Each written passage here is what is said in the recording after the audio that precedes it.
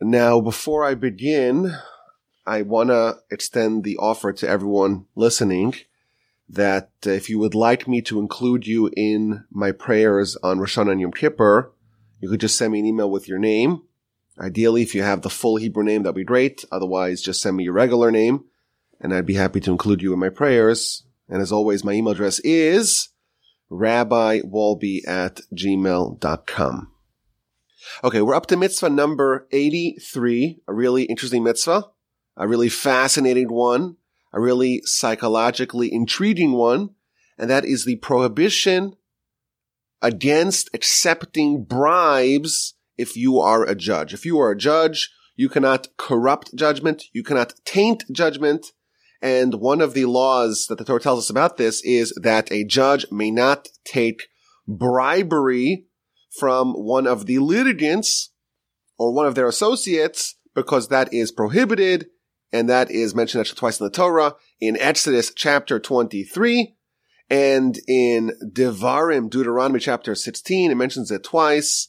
It mentions it actually a third time in last week's parsha, in Parshas Kisava, when it talks about what has to happen on the day one of the crossing, when Joshua and the nation cross over the Jordan, and they must make this pilgrimage to Mount Gerizim and Mount Ebal, and half the nation goes into one mountain, and half the nation goes into the other mountain, and they extend blessings and curses, and one of the blessings is for someone who doesn't accept any bribery, and one of the curses is for someone who does accept bribery. So this is mentioned really 3 times in the Torah.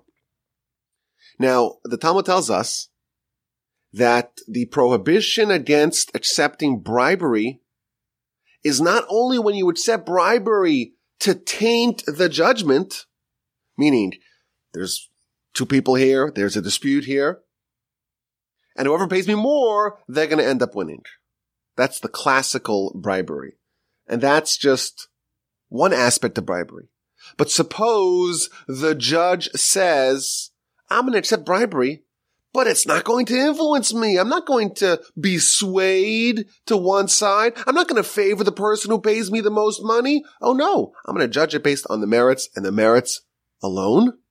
That too would be a violation of the prohibition against accepting bribery. It's even if you're accepting bribery on the condition that you are going to judge properly, judge based upon the law and the evidence and the merits, and not based upon the ingratiation of the person who gave you the bribery. Now, the Sefer Chinuch, the book that we are using for the sacred and noble goal of guiding us through the mitzvos, every mitzvah, he gives us a reason why we do it. Of course, it's not the actual reason. The reason why we do it is because the Almighty tells us, but he makes it a little bit more understandable to us by explaining why it's logical, why it makes sense, what's the framework, so to speak, that we could plug this mitzvah into to make it palatable and understandable for our small little brains. So he tells us that the prohibition against accepting bribery, even if it doesn't taint your judgment, that is obvious. It's obvious. Because what's going to be? You're a judge, and everyone knows that you're very welcome to have a little palm greasing, a little bit of bribery. That's okay and encouraged. But no, it's not going to affect your judgment. Oh no, you're going to judge based on the merits. And what's going to be? The first time, the second time, the third time, maybe you will judge on the merits, but there's going to be a bidding war. And eventually you are going to be corrupted, and someone's going to give you so much money, or the floodgates will open, and then there's going to be a perversion of judgment. And therefore, to get rid of this completely, we don't take any bribes, not monetary bribes, not other forms of bribes, as we shall still see, because it could lead to the corruption of judgment. That's what the Sefer Chinuch tells us. The Talmud has a fascinating overview of this mitzvah, and it tells us that once a judge accepts a bribe, and it doesn't have to be even something so valuable, like a huge check or a big diamond, even if it's something minor, invariably the judge is compromised. Invariably, the influence is present. You think that you are capable of separating out the fact that the person who you are judging gave you something, gave you a bribe? No. You think it won't influence you? It definitely does. It is impossible, says the Talmud, to remove the effects of reciprocity. And in fact, the Torah actually says that bribery will blind the righteous. And therefore, the Almighty, who created humans, testifies in the Torah that in the event that you are bribed, you are now compromised, you are corrupted, you are blinded. He made the rules, and one of the rules of this world is that bribery works. Influence is conveyed via bribery, and once a judge accepts bribery, he is disqualified from judgment on that particular case. Now, the Talmud has a very fascinating take on this mitzvah. It gives us a lot of stories and also the psychology. It tells us that you are not allowed to take bribery, even to judge fairly. Because once you accept bribery, it's impossible for you to avoid the effects of bribery. You will definitely try to shade and favor the case in the merit of the person who gave you the bribe. And the Talmud tells us that a person goes to the doctor. A person is not feeling well. Their eyes hurt. And you pay the doctor, you pay your deductible, you pay your fee, and the doctor administers care. And will it work or will it not? We don't know. Sometimes it works. Sometimes it doesn't work. Sometimes you're healed and sometimes you're not healed. But bribery is guaranteed to blind you, and you accept even a small token gift from one of the litigants, and no longer are you able to see the case in a balanced and fair fashion. And the Talmud gives some very detailed teachings and stories about the scourge and the perversion of justice caused by bribery. And it's interesting, the way these stories are framed, it's not talking about corrupt individuals. It's not talking about Tammany Hall. It's not talking about people of low moral standing and character. It's talking about the greatest sages of our people, the greatest sages of their era, the greatest sages of the generation. And they themselves are testifying, even with the most minor bribe, it right away affects them and influences them. It shades their opinion. And the Talmud points out that the Hebrew word used in Exodus to describe bribery is a non-monetary word. It's shochad. Shochad means to bribe, but not necessarily in a monetary fashion. If it was speaking specifically about a monetary bribe, it would use the term betza, which means specifically monetary. So Talmud tells us that even verbal bribery, that too, where the judge receives no tangible benefit, that too already disqualifies them. And the Talmud gives a story of one of the greatest sages of our history, one of the first of the Amoraim, the first of the sages of the Talmud, a name that appears on almost every page of the Talmud, the great sage Shmuel, not to be confused with Samuel the prophet. This is hundreds and hundreds of years later. Shmuel was crossing a river and he needed some help when he was getting on and off the boat. And a man said, "Here, take my hand." It's an old sage. You imagine an old sage. Everyone would run to try to help them, make sure they don't fall off the boat. And this person gave and extended his hand so he could stabilize himself as he got on and off the boat. So they struck up a conversation. And Shmuel tells this person, "Well, what are you doing here?"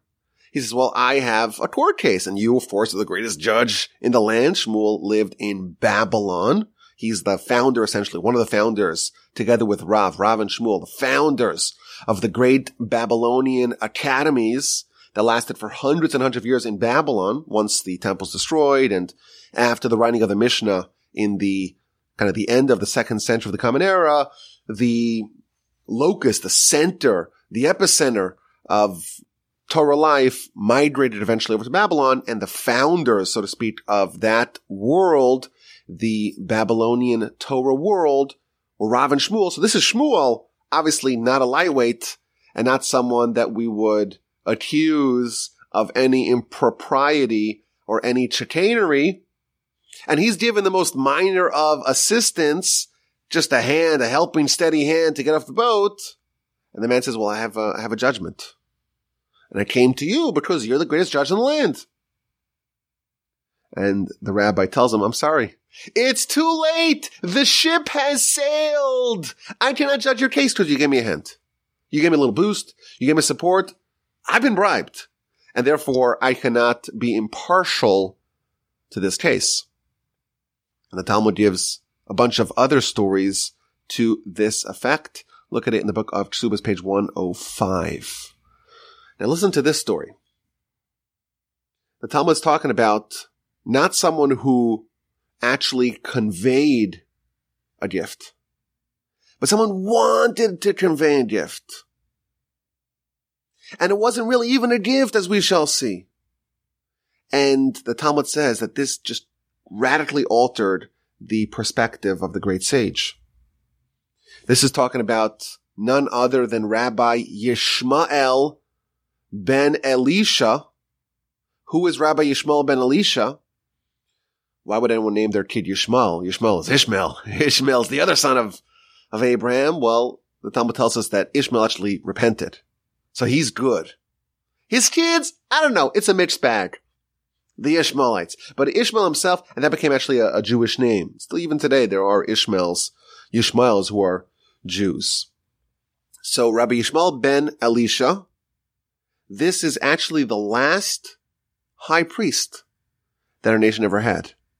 The final high priest in the waning days of the Second Temple was none other than Rabbi Yishmael ben Elisha. He was actually murdered in a horrific way. He was flayed by the Romans. He was flayed alive. Just awful, horrific, brutal, cruel torture that the Romans extended towards this great sage and holy person, the high priest in the temple. But when he was still serving in his capacity as high priest, there was a man who came to visit the temple. Now in the temple, of course, you have the sacrifices, and you have the altar, and you have teams of Kohanim, of priests in the temple. You also have the Sanhedrin.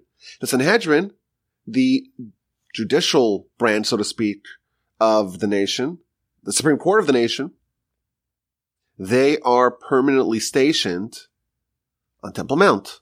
So it's a place where judgment, so to speak, is juxtaposed to the more ritualistic, shall we say, mitzvos of our nation in doing the sacrifices, etc. So there's a man who comes to Jerusalem, and he comes to the great high priest, Rabbi Yishmael bar Elisha. And he says, I have a gift for you. Now, what does it mean, a gift? This is not a reference to some sort of arbitrary gift. This is one of the 24 gifts of the Kohen. If you're a Kohen, by definition, you are a direct descendant of Aaron, and you are a better person than everyone else. Why? Because you are a direct descendant of Aaron, and other people are not. And by dint of that, you are endowed with a special spiritual status that you didn't earn. It was bequeathed to you. You are someone who inherited it. It's just this hereditary greatness. You're a Kohen, no one else is. And there are some perks. The Talmud tells us there are 24 different gifts that are given to the Kohen. So, of course, there's the Truma, and then there's the Pidyon Haben, and then there's various parts of sacrifices. The Kohanim do well. They do well. One of the gifts is the Reishis Hadez, which means the first sharing. You share the wool, and the first sharing is given to the Kohen. So the man walks into the temple, and he's carrying some wool. And he says, here, Rabbi Shmuel bar Elisha, high priest, you're a priest. I can give it to any priest in the world. I want to give it to you. I want to give it to you. High priest, of course, I have the ability to decide which Kohen I want to give to. I want to give it to the high priest. So the high priest starts to engage with him in conversation, says, well, where are you from? He says, I'm from this really far away place. So he says to me, I understand. You're from this really far away place. Why do you come here? There's no Kohen. There's no neighborhood Kohen you could give it to. Why do you make this long trek to the temple to give it to me? So he says, well, I figured I killed two birds with one stone. I'm here to judge a case as well. And you're a great judge. So I figured, let me give it to you. And once I'm here, I'll be judged. So of course, we would say, you know what? This is not a classic case of bribery. He has given the Kohen what the Kohen deserves. He has to give it to a Kohen. It will be a violation for him to withhold giving it to a Kohen. And what better Kohen to give it to than the high priest? In our mind, this would not seem to be such a bad case of bribery. But Rabbi Shmuel bar Elisha, the high priest, says as follows. He says, not only am I not going to accept it, find a different Kohen to take it. I'm not accepting it. I'm sorry, give it to a different Kohen. And I'm not going to judge you either. Because even though because you wanted to give it to me, I'm already tainted.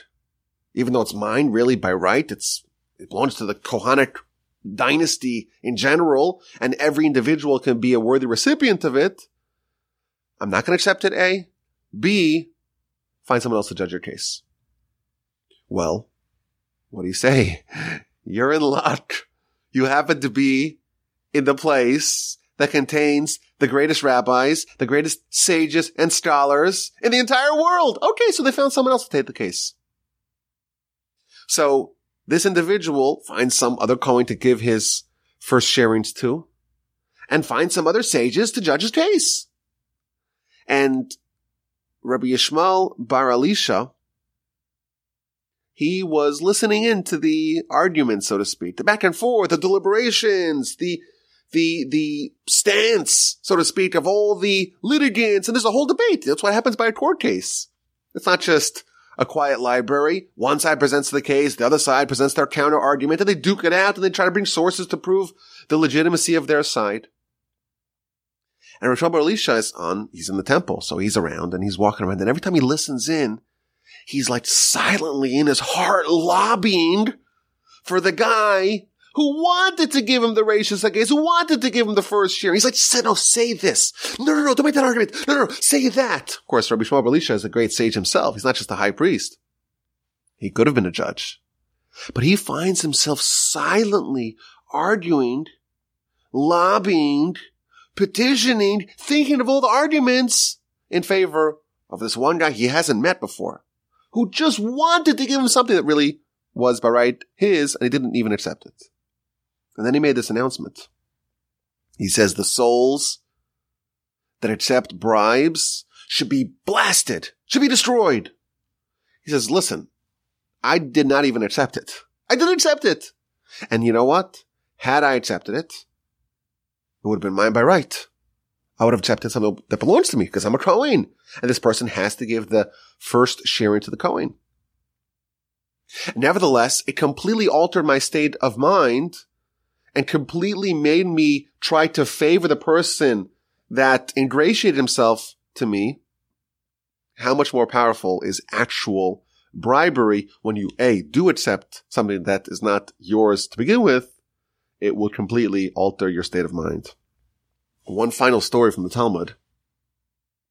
It's a little bit of a complicated story, but there were two sages really involved here.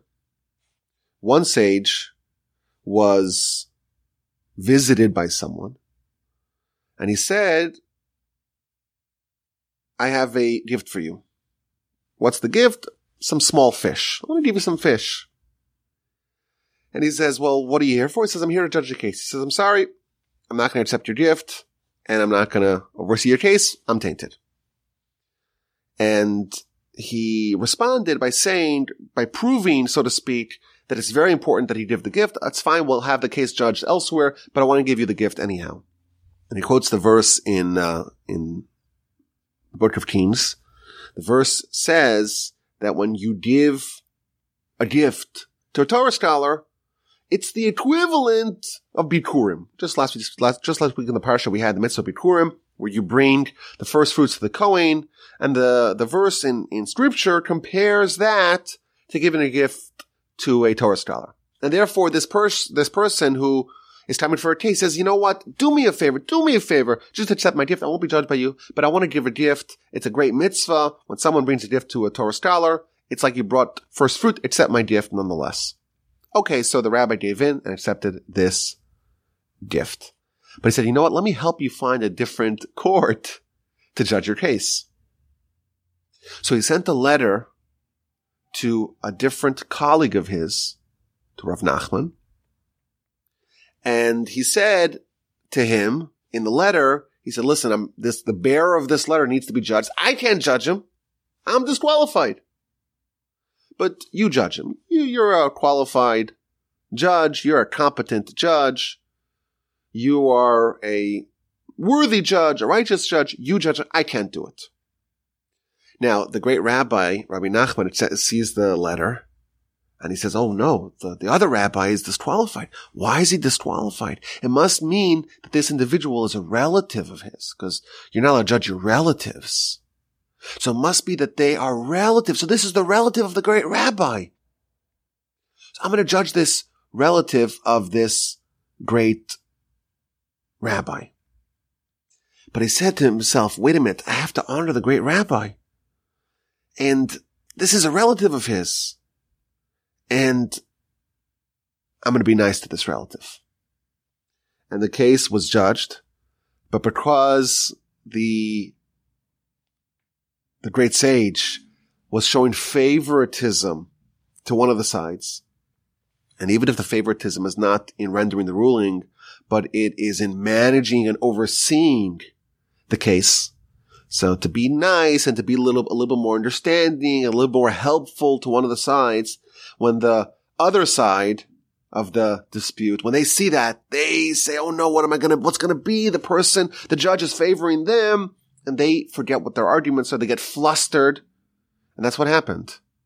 The case was judged on the merits, but because in the deliberations and cross-examinations and the proceedings of the case, the sage, the judge, favored one side, the other side didn't put their best foot forward, and they weren't able to argue their case successfully.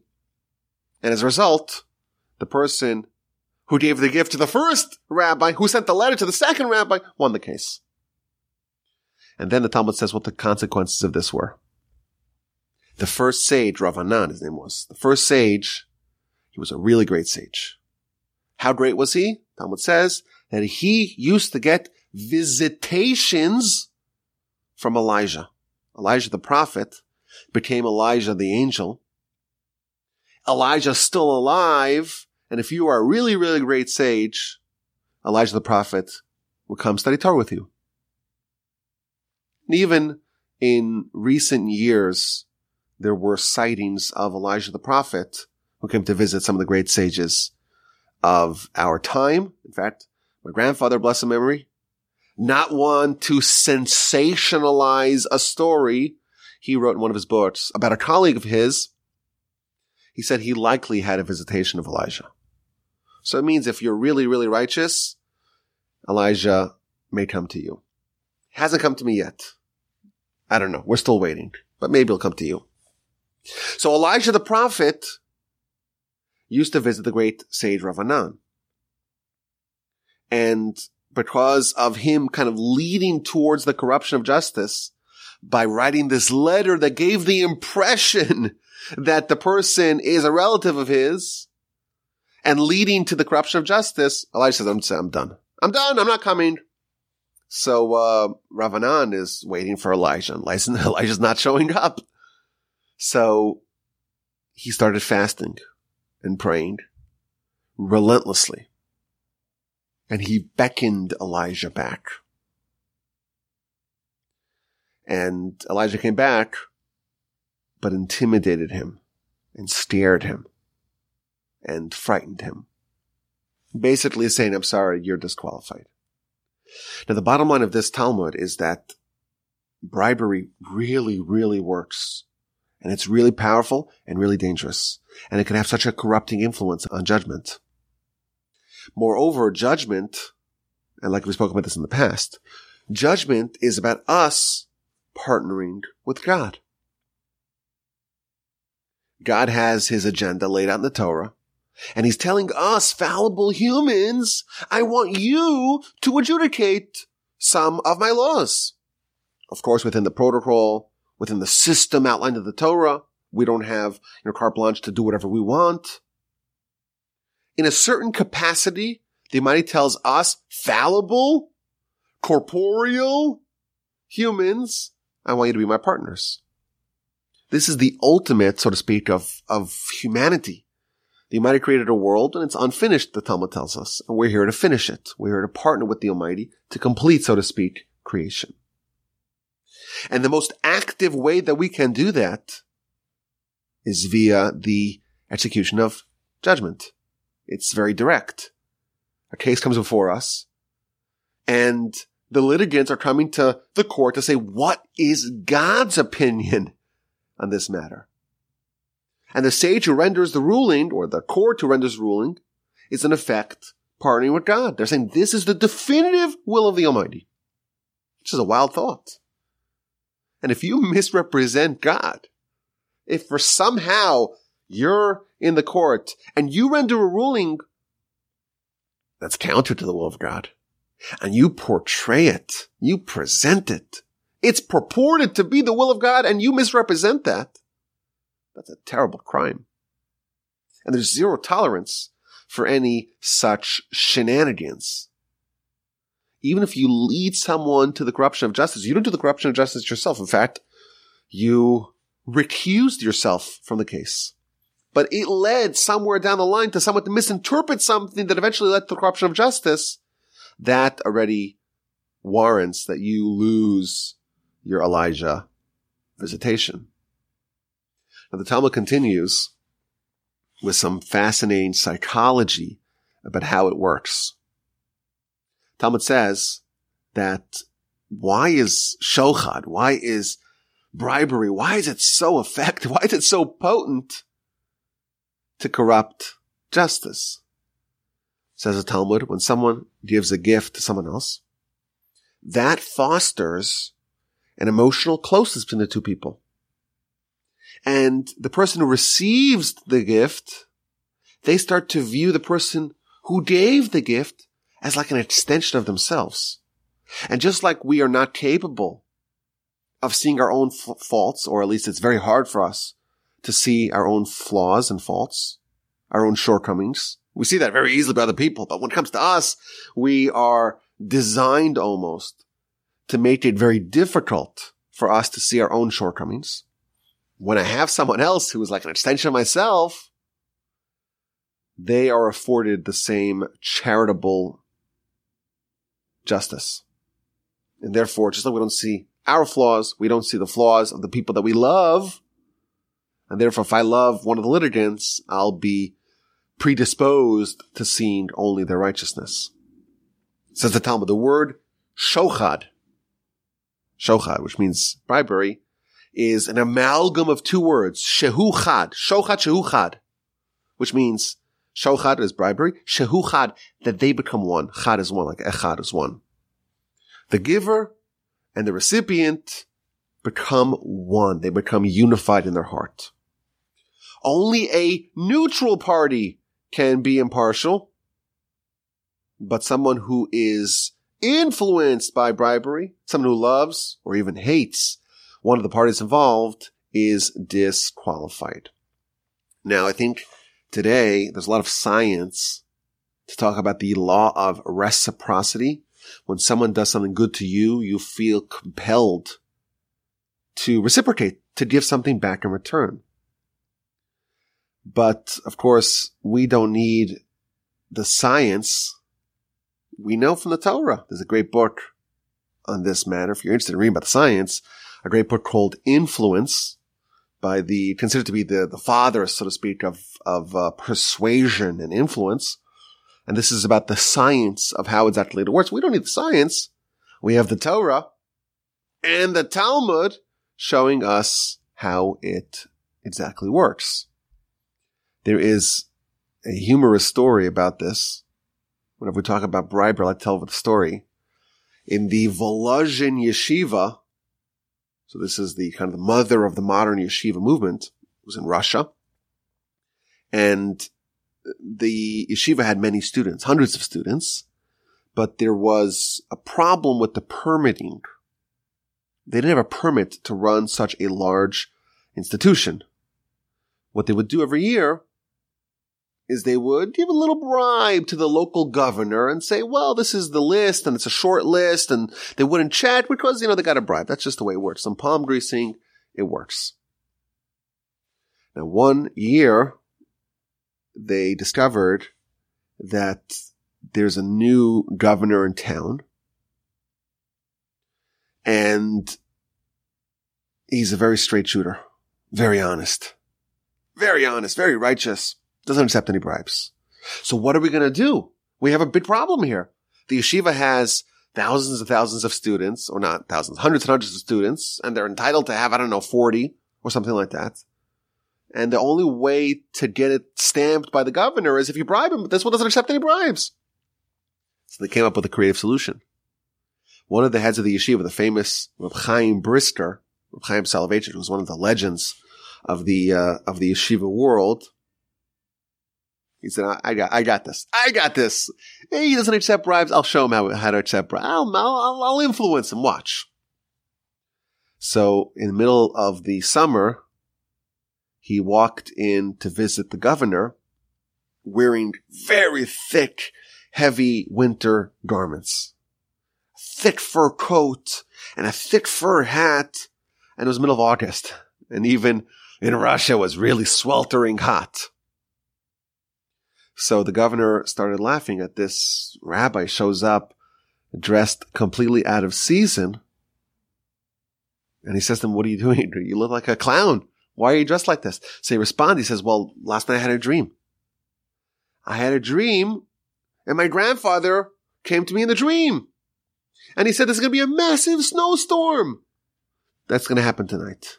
So I said, you know what? I want to be dressed properly for the occasion. My grandfather said that in the dream. So the governor started laughing at him. What do you believe in these silly dreams? Really?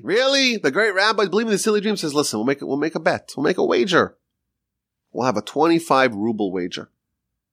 If it snows tonight, you pay me 25 rubles. If it doesn't snow tonight, I'll pay you 25 rubles. The governor says this is a deal. Of course, that night, it did not snow. And the next morning, the governor gets his 25 rubles. And then he gets the registration list. And it's the same truncated registration list. And he rubber stamps it. The bribery works surreptitiously as well.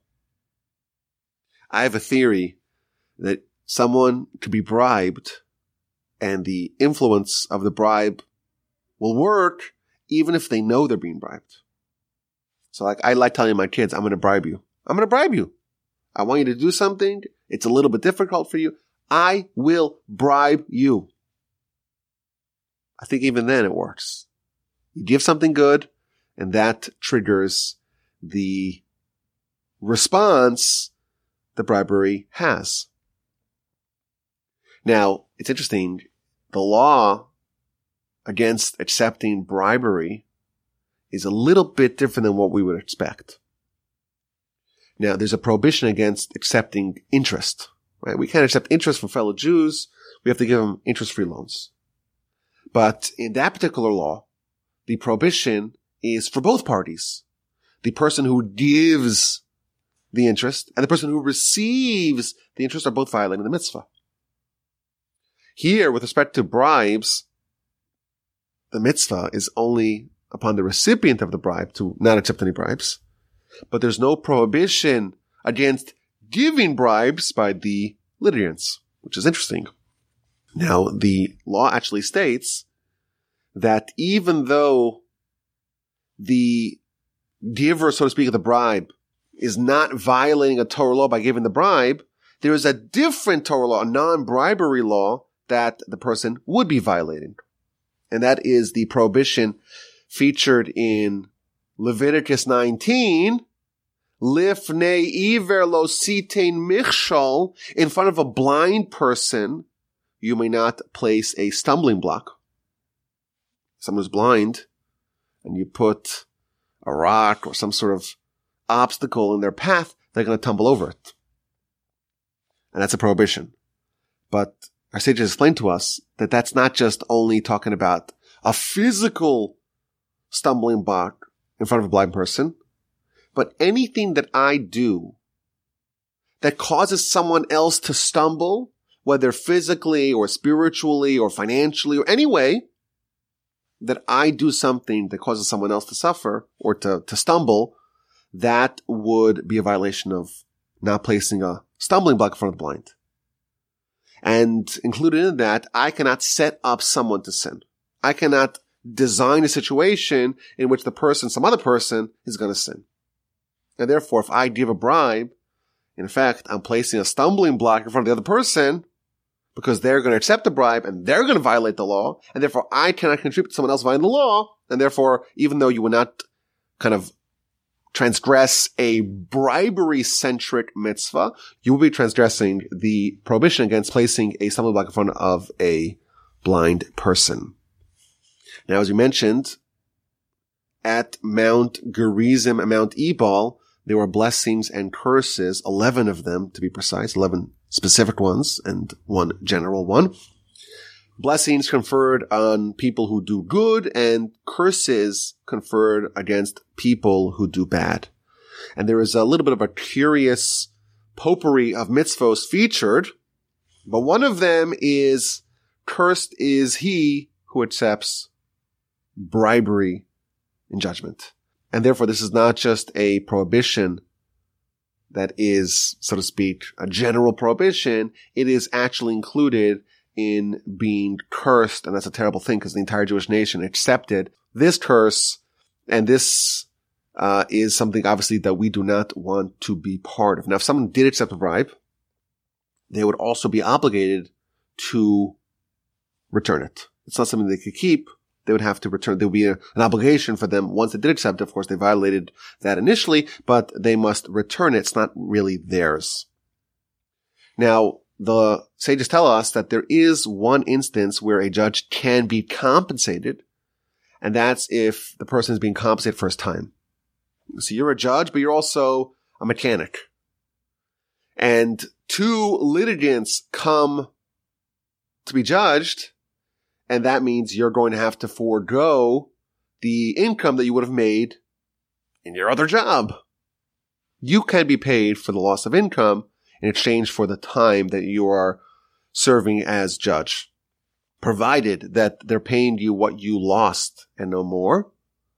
And in addition, provided that this compensation is split up evenly between the two litigants. You can't take more from one than the other. That would be a problem of bribery. Now, last year in my Parsha podcast, which, by the way, I must tell you is nearing the completion of the 5th cycle of the Parsha podcast, which is a very delightful accomplishment. With the help of the Almighty, we actually did a brand new podcast every single Parsha this year. And of course, we're on the doorstep of a new year, so we have 3 more weeks to finish the entire cycle. Please God, we'll be able to do that, and then we'll start, of course, a new one. So if you haven't listened to that, maybe give it a listen, because that is done with a studio environment. There's no one there. You can't come listen live. I guess you could, but there's no one. I usually do it myself, me and a microphone, me, as I like to say, gesticulating wildly in front of a microphone. Now we're in the Torch Center, so usually I do it in the Torch Center. We were just in Canada.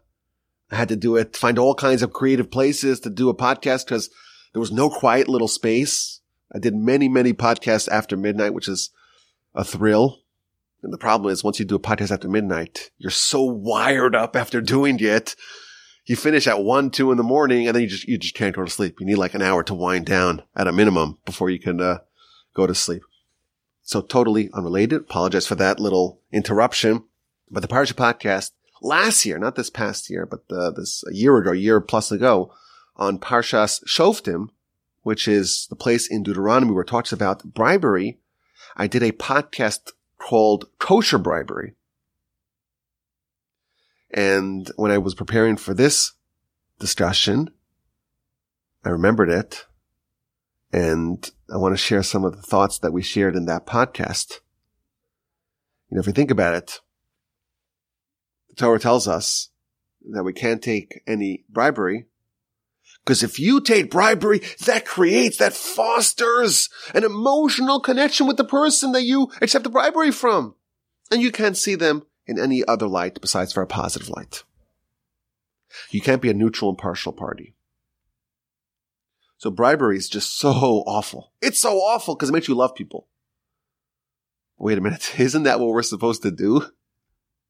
Isn't that an ideal situation? You're supposed to love other Jews, love your fellow as yourself. We are told that we're supposed to become like one heart with other Jews. So of course, in the context of judgment, bribery is a big corruption, because when it comes to judgment, you have to be completely impartial because you are just channeling. You're a funnel of God's take on this issue. But what about in a case that's not judgment? 99% of our life, probably 99.99% of our life, is not formal judgment. And in all those other instances, we're told you have to love other people. You have to foster an emotional bond with other people.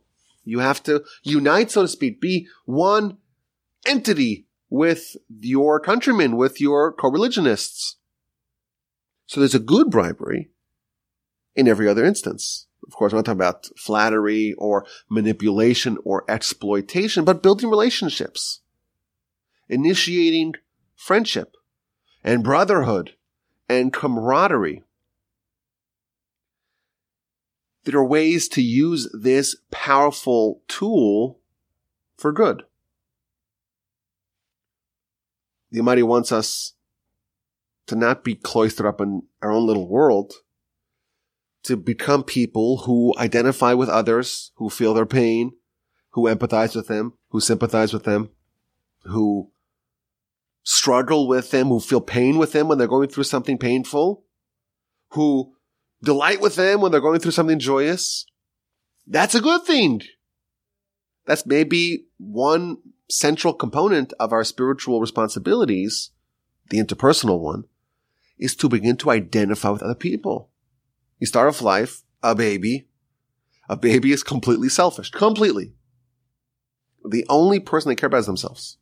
Not their siblings, not their parents, not people suffering in other cities or in other countries or other continents, not even God. All they care about is themselves. The way my grandfather explained it, a baby or any selfish person lives as if they're in a windowless room, sequestered by themselves. They're alone, they're cut off from everyone else, and God and other people do not take up any share of their focus, of their life.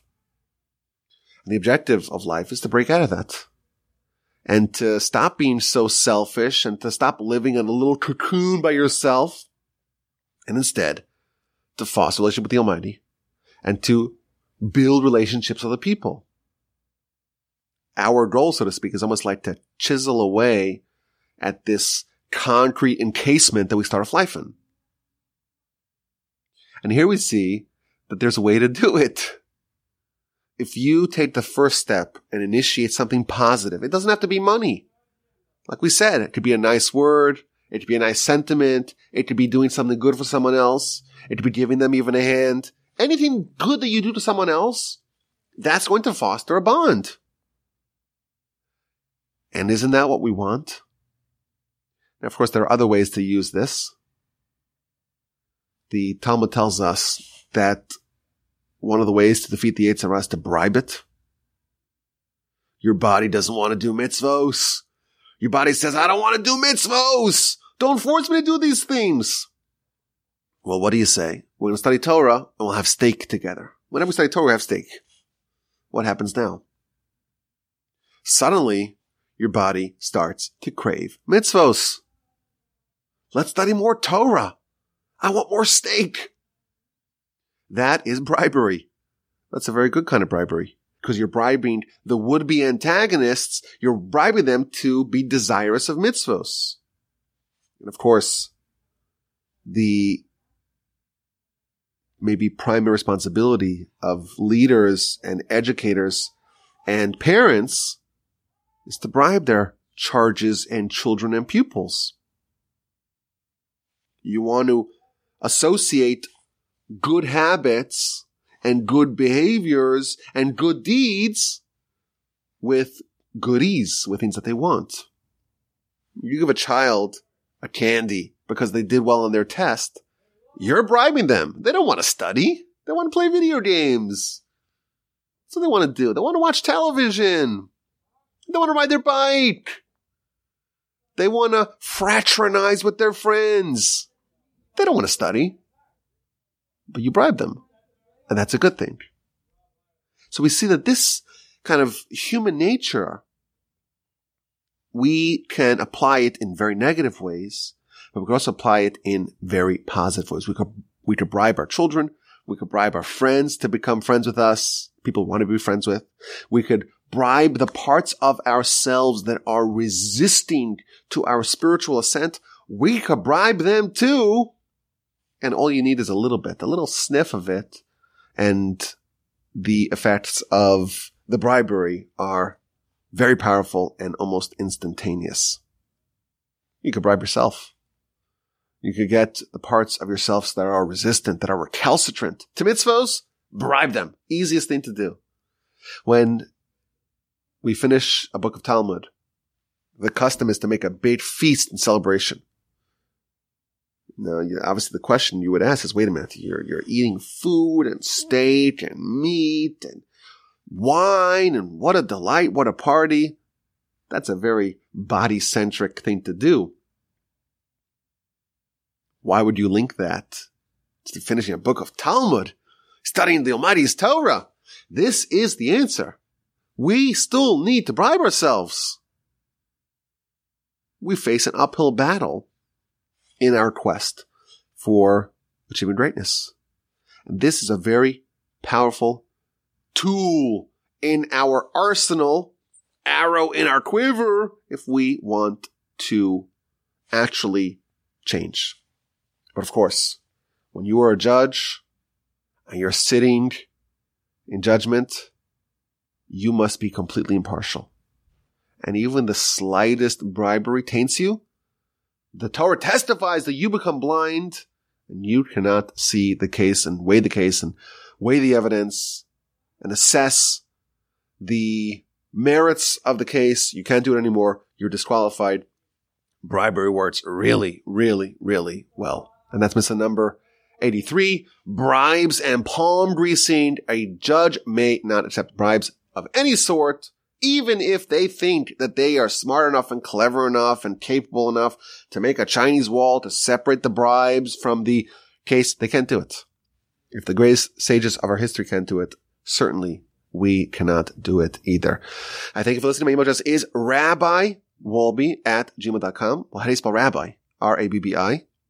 Wolbe is a little bit hard to spell. I've seen so many versions of how this word is spelled, but the way it's spelled, if you want to reach my email address, is W as in whiskey, O as in Oscar, L as in Lima, B as in Bravo, E as in Echo @gmail.com. I look forward to your questions, your comments, and your feedback. And as I mentioned earlier, if you want me to include you in my prayers on Rosh Yom Kippur, send me your name. Ideally, if you have it, the Hebrew name, the full Hebrew name, which means your Hebrew name and the Hebrew name of your parents. If you have that, if not, just send me your name, whatever your name may be. And please God, will try to include you in my prayers on the upcoming days of Rosh Hashanah and Yom Kippur.